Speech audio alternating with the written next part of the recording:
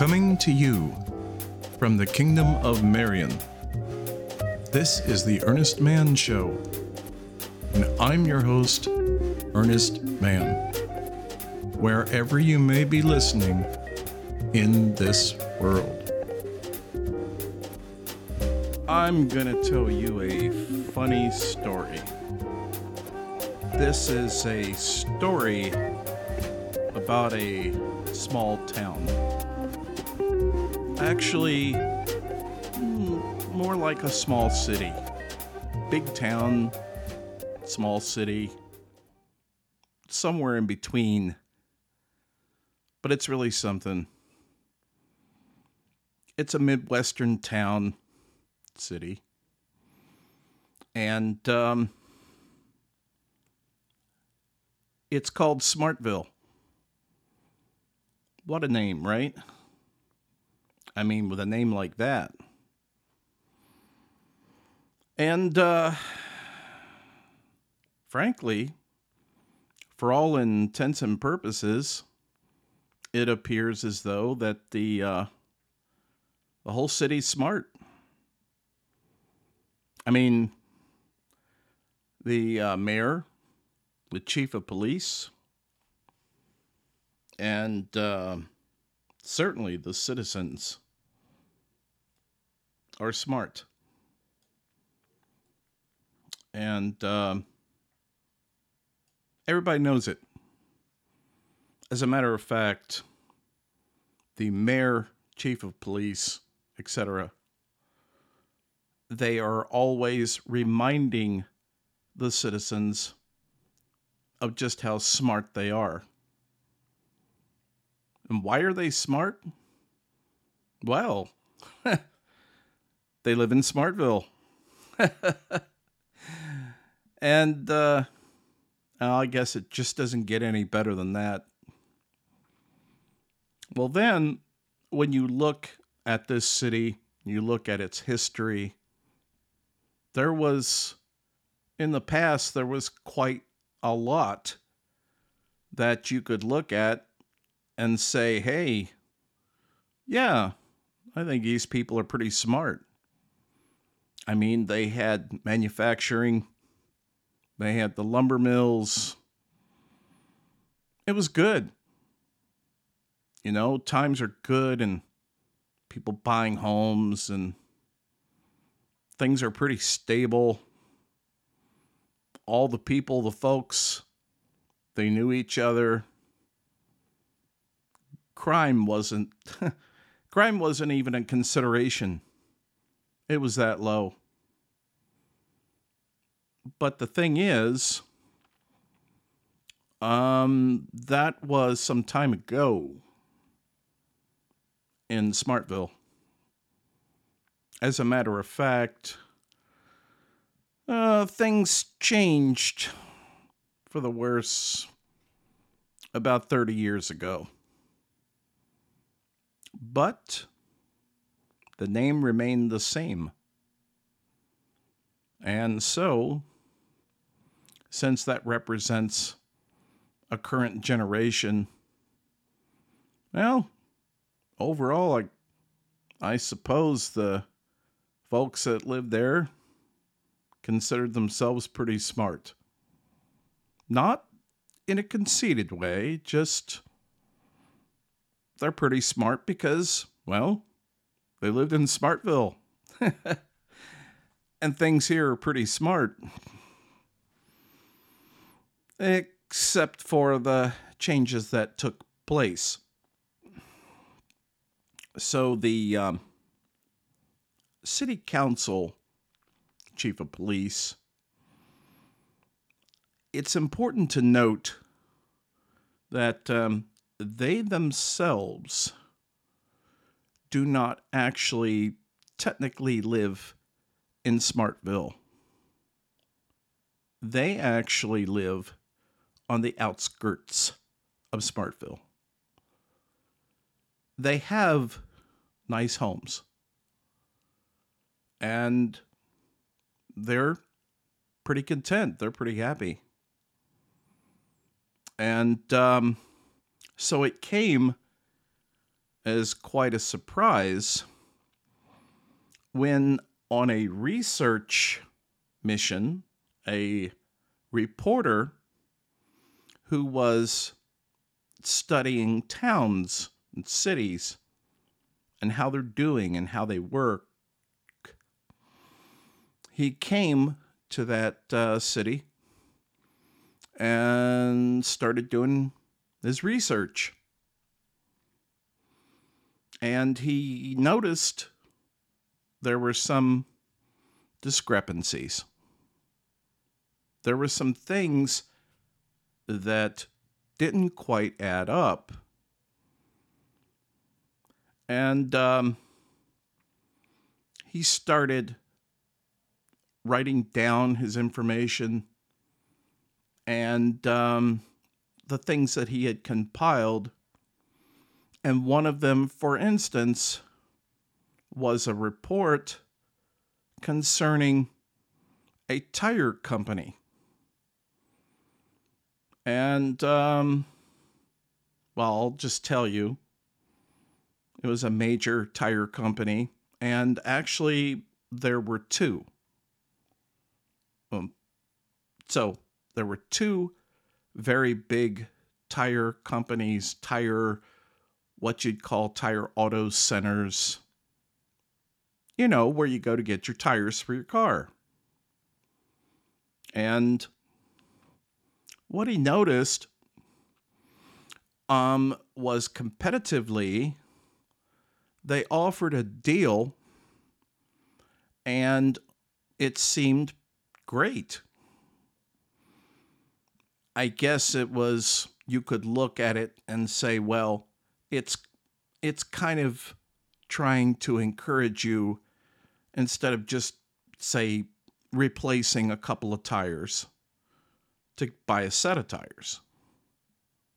It's like, okay, nothing surprising about that. And so what they did and what they offered was, depending on your vehicle, whether, say, for instance, it was a small economy type car or a small SUV versus a big truck kind of deal, that they offered a rebate on the tires.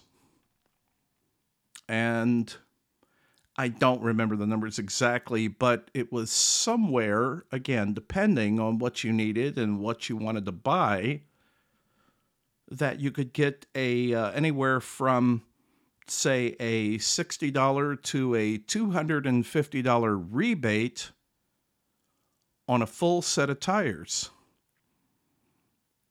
And hey, I mean, who wouldn't like that? That sounds like a plan. Sounds like a winner to me. And a lot of people, they took advantage of that. And they had this deal pretty regularly. So you only had two major tire centers, and they offered this fantastic deal of a rebate on a set of tires for your vehicle. And so you paid full price, and then anywhere from, they would let you know, it was somewhere from a month to 2 months, depending. You get a check, you get a rebate for the tires. It's like, okay, hey, it sounds good. But then this guy, he started thinking, because maybe a lot of people weren't. Because he asked, just curious, just going into one of these places, he asked him a really simple question. And he said, well, that's great and everything, but why can't I just get the discount now? Instead of, through the snail mail and all that, why can't you just discount the tires right now? And the folks at the tire centers just kind of shrugged. The answer was the same. And they said, well, we don't know. That's just the way they do it. And that's what they offer, and that's the way they do it. And it's like, okay. Then he got to thinking some more. And what he found out was that there was not a problem with receiving the rebate. You eventually got your rebate. It might take a month or two, but you got your rebate. So it wasn't like they were claiming that they were going to give you a rebate and then they reneged and they didn't. They did. But what he was thinking about was the time in between the time that you got your rebate. What happened? Where's the money? What do you do? And here's the thing. The thing is, what he figured out was that you can't really do anything until you till you get your rebate. And then he got to thinking, okay, well, that money is somewhere, that extra money that you pay up front. And what it is that he discovered was pretty shocking. He was shocked anyway, and I was pretty surprised myself. Because what it is that the money, from the top money, is a form of usury because they use that money, your money, for a month or so, and they use it as they will and as they do for that period of time. And you get nothing. Now, if you think of this in terms of just you, maybe depending on your attitude towards this, maybe it doesn't bother you. Maybe it's no big deal.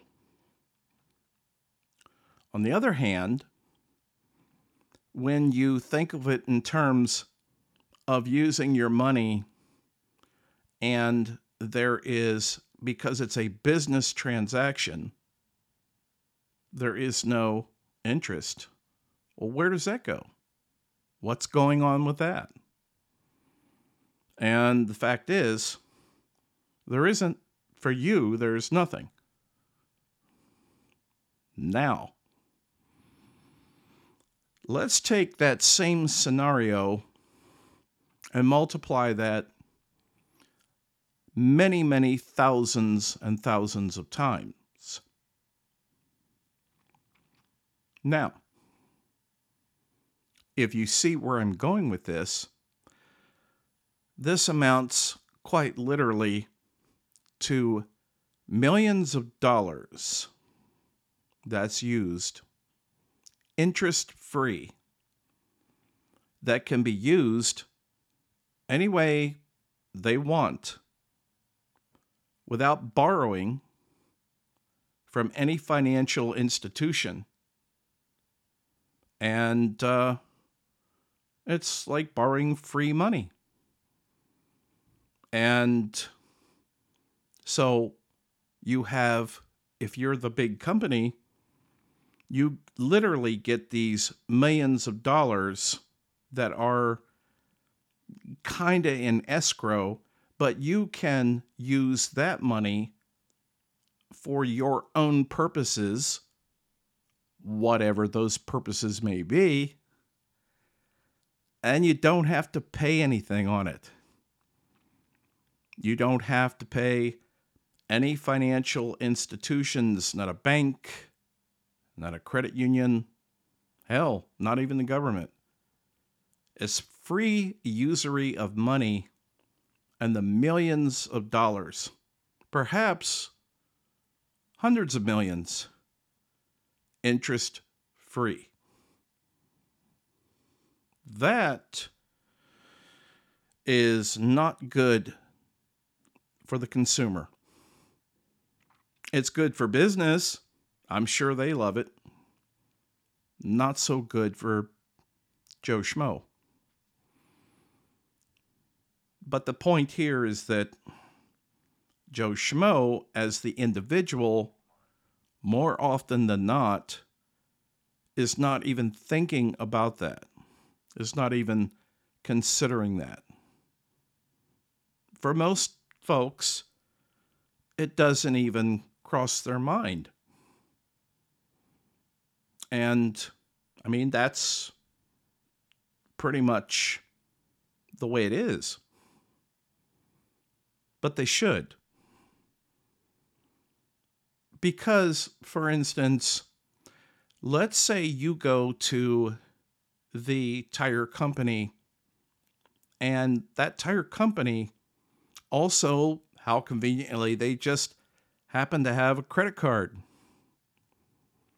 So you can put tires, a set of tires, and you can finance them on the credit card. But in most cases, whereas the payments that have to be made, there is the interest on that. And you are expected to pay that.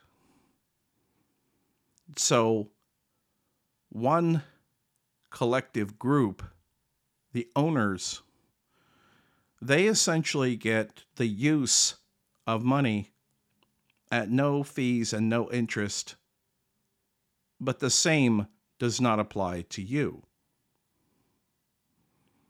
This is not, even just that alone, this is not a small issue.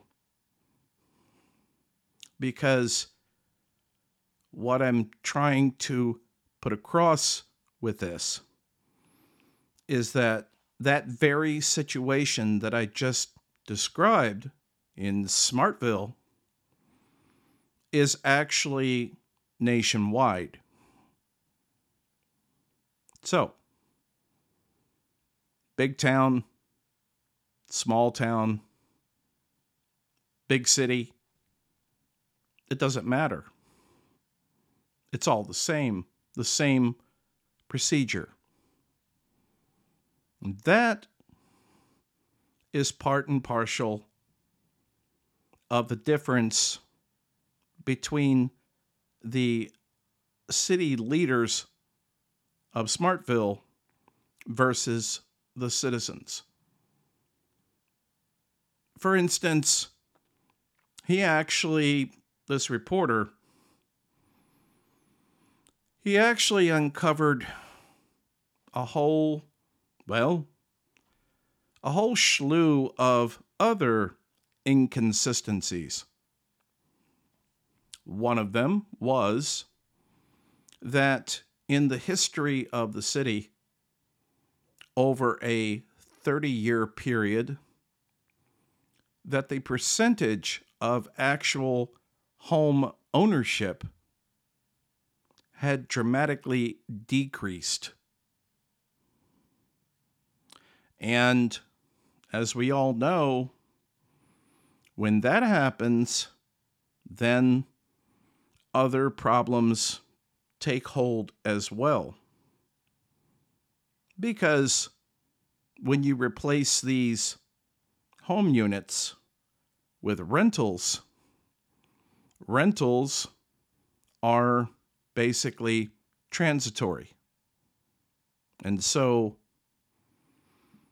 if you've ever been familiar with people who live in established areas, homes and homeowners, the last thing that they want in close proximity are rentals, simply because of the transitory nature of the people who are going to be living there. Again, these are not owners. And when you're not an owner versus people who are owners, there is a completely different dynamic between you. When I was much younger, I experienced this myself. There were the people who lived on the block who had been there for several, perhaps many years, and to a greater or lesser extent, they were comfortable. Perhaps they were friends, because with home ownership, with a sense of permanence and familiarity, this is the consequence of that. But one thing in unison they didn't like was any structure of a rental unit. It didn't matter if it was even an individual house. They didn't like that. They didn't want that. And the other thing that they really didn't want was any kind of affordable housing development. Didn't want that at all. Now, from the homeowner's point of view, I can see that. I can understand that. I can appreciate that. But here's the thing. Many of those people 20, 30 years ago who vehemently did not want this have ended up losing their own homes. Typically, loss of job. So in this town, when the mills want belly up, or any other manufacturing factories want belly up, well, the lives of the people who had those homes, and up until that point, let's say, they had been paying their mortgage payment on time, just like a greengrocer. And then suddenly, all that changes. The entire dynamic changed. And when that happens, well, here's the thing. Oftentimes, actually more often than not, we don't know the plight of the people who were, up until a certain point, actual home buyers. I'm not even talking about those people that had really been there for quite some time, and maybe they got those homes way back in the day for $20,000, $30,000. But due to the economy, maybe the mills closed, they own these homes, so they have the worth of the home, they have the equity. So when problems started happening, for instance, like, husband or wife loses job, but you need a new car or you need a new roof for that home. Well, if you don't have enough savings, you got to get the money from somewhere. And how convenient, there's the bank. who are more than happy to help you. However, remember those folks who were the mayor, the city council people, chief of police, the core people of that community. Remember how I said they lived on the outskirts? Yeah. So when the city spirals down economically and suddenly the writing begins to show on the wall of where things are headed, well, the entire, again, dynamic begins to change. And sometimes it changes slowly, and sometimes it's rapidly. It all depends. Depends on many factors.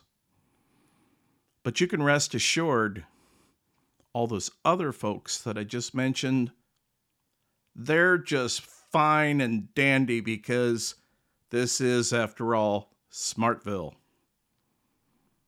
But here's the thing, with all of the various, often nefarious deals that take place, the financial games that are played, they have their finger on the pulse. They know exactly what is taking place. And amongst themselves, although they would never admit it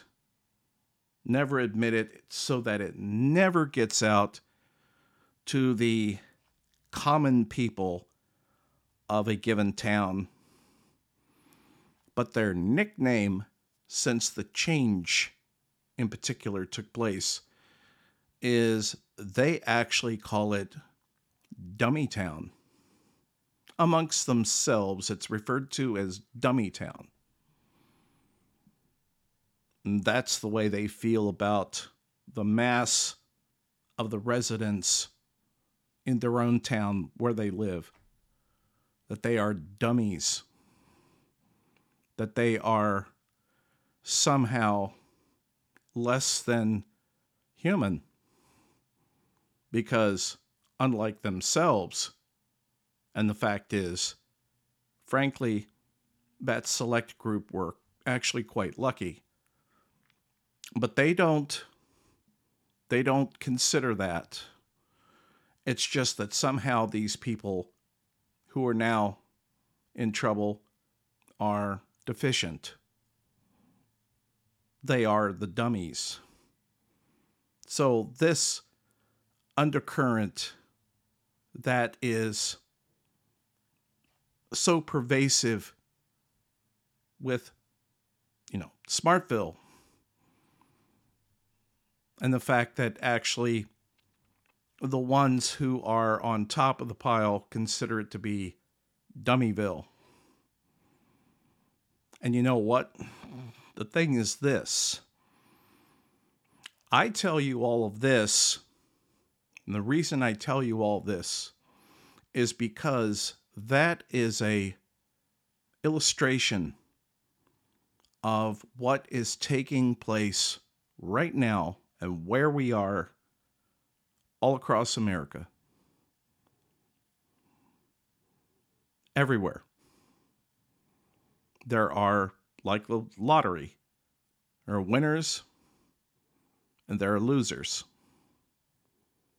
So, one thing you might be wondering at this point, and that totally makes sense, is here on Funny Fridays, where's the humor? You might say, I don't get it. How's this funny? Well, I'm going to tell you. I'm going to tell you that amongst the people, regardless of what city you're in and how far down the spiral it has went, especially, say, perhaps in towns where you remember where it was a beautiful small town with great people, that you have people who are laughing up their sleeves because when all of these institutions and such collect and foreclose on your property because of what has taken place and you have no protections. And it's not like I'm not talking about the people who were like you. I'm talking about the people who seized property at every opportunity. So you're just another mark. You're just another thing to be taken from. For them, it's hilarious. And how do I know this? Because on more than one occasion in my life, unbeknownst to them, I witnessed it firsthand. Because as far as they were concerned, I was one of them. And, well, you know how it is. If folks feel that you're one of us, well, I was privy to things that were just, in this respect, absolutely disgusting on several occasions. So, I promised you a funny story, and I delivered it. Because for those folks, it's absolutely funny. And that's the truth. Thanks for tuning in, folks. And if you really liked what you heard, tell a friend. This is Earnest Mann saying be careful in this crazy mixed up world. Crazy mixed up world. Crazy mixed up world.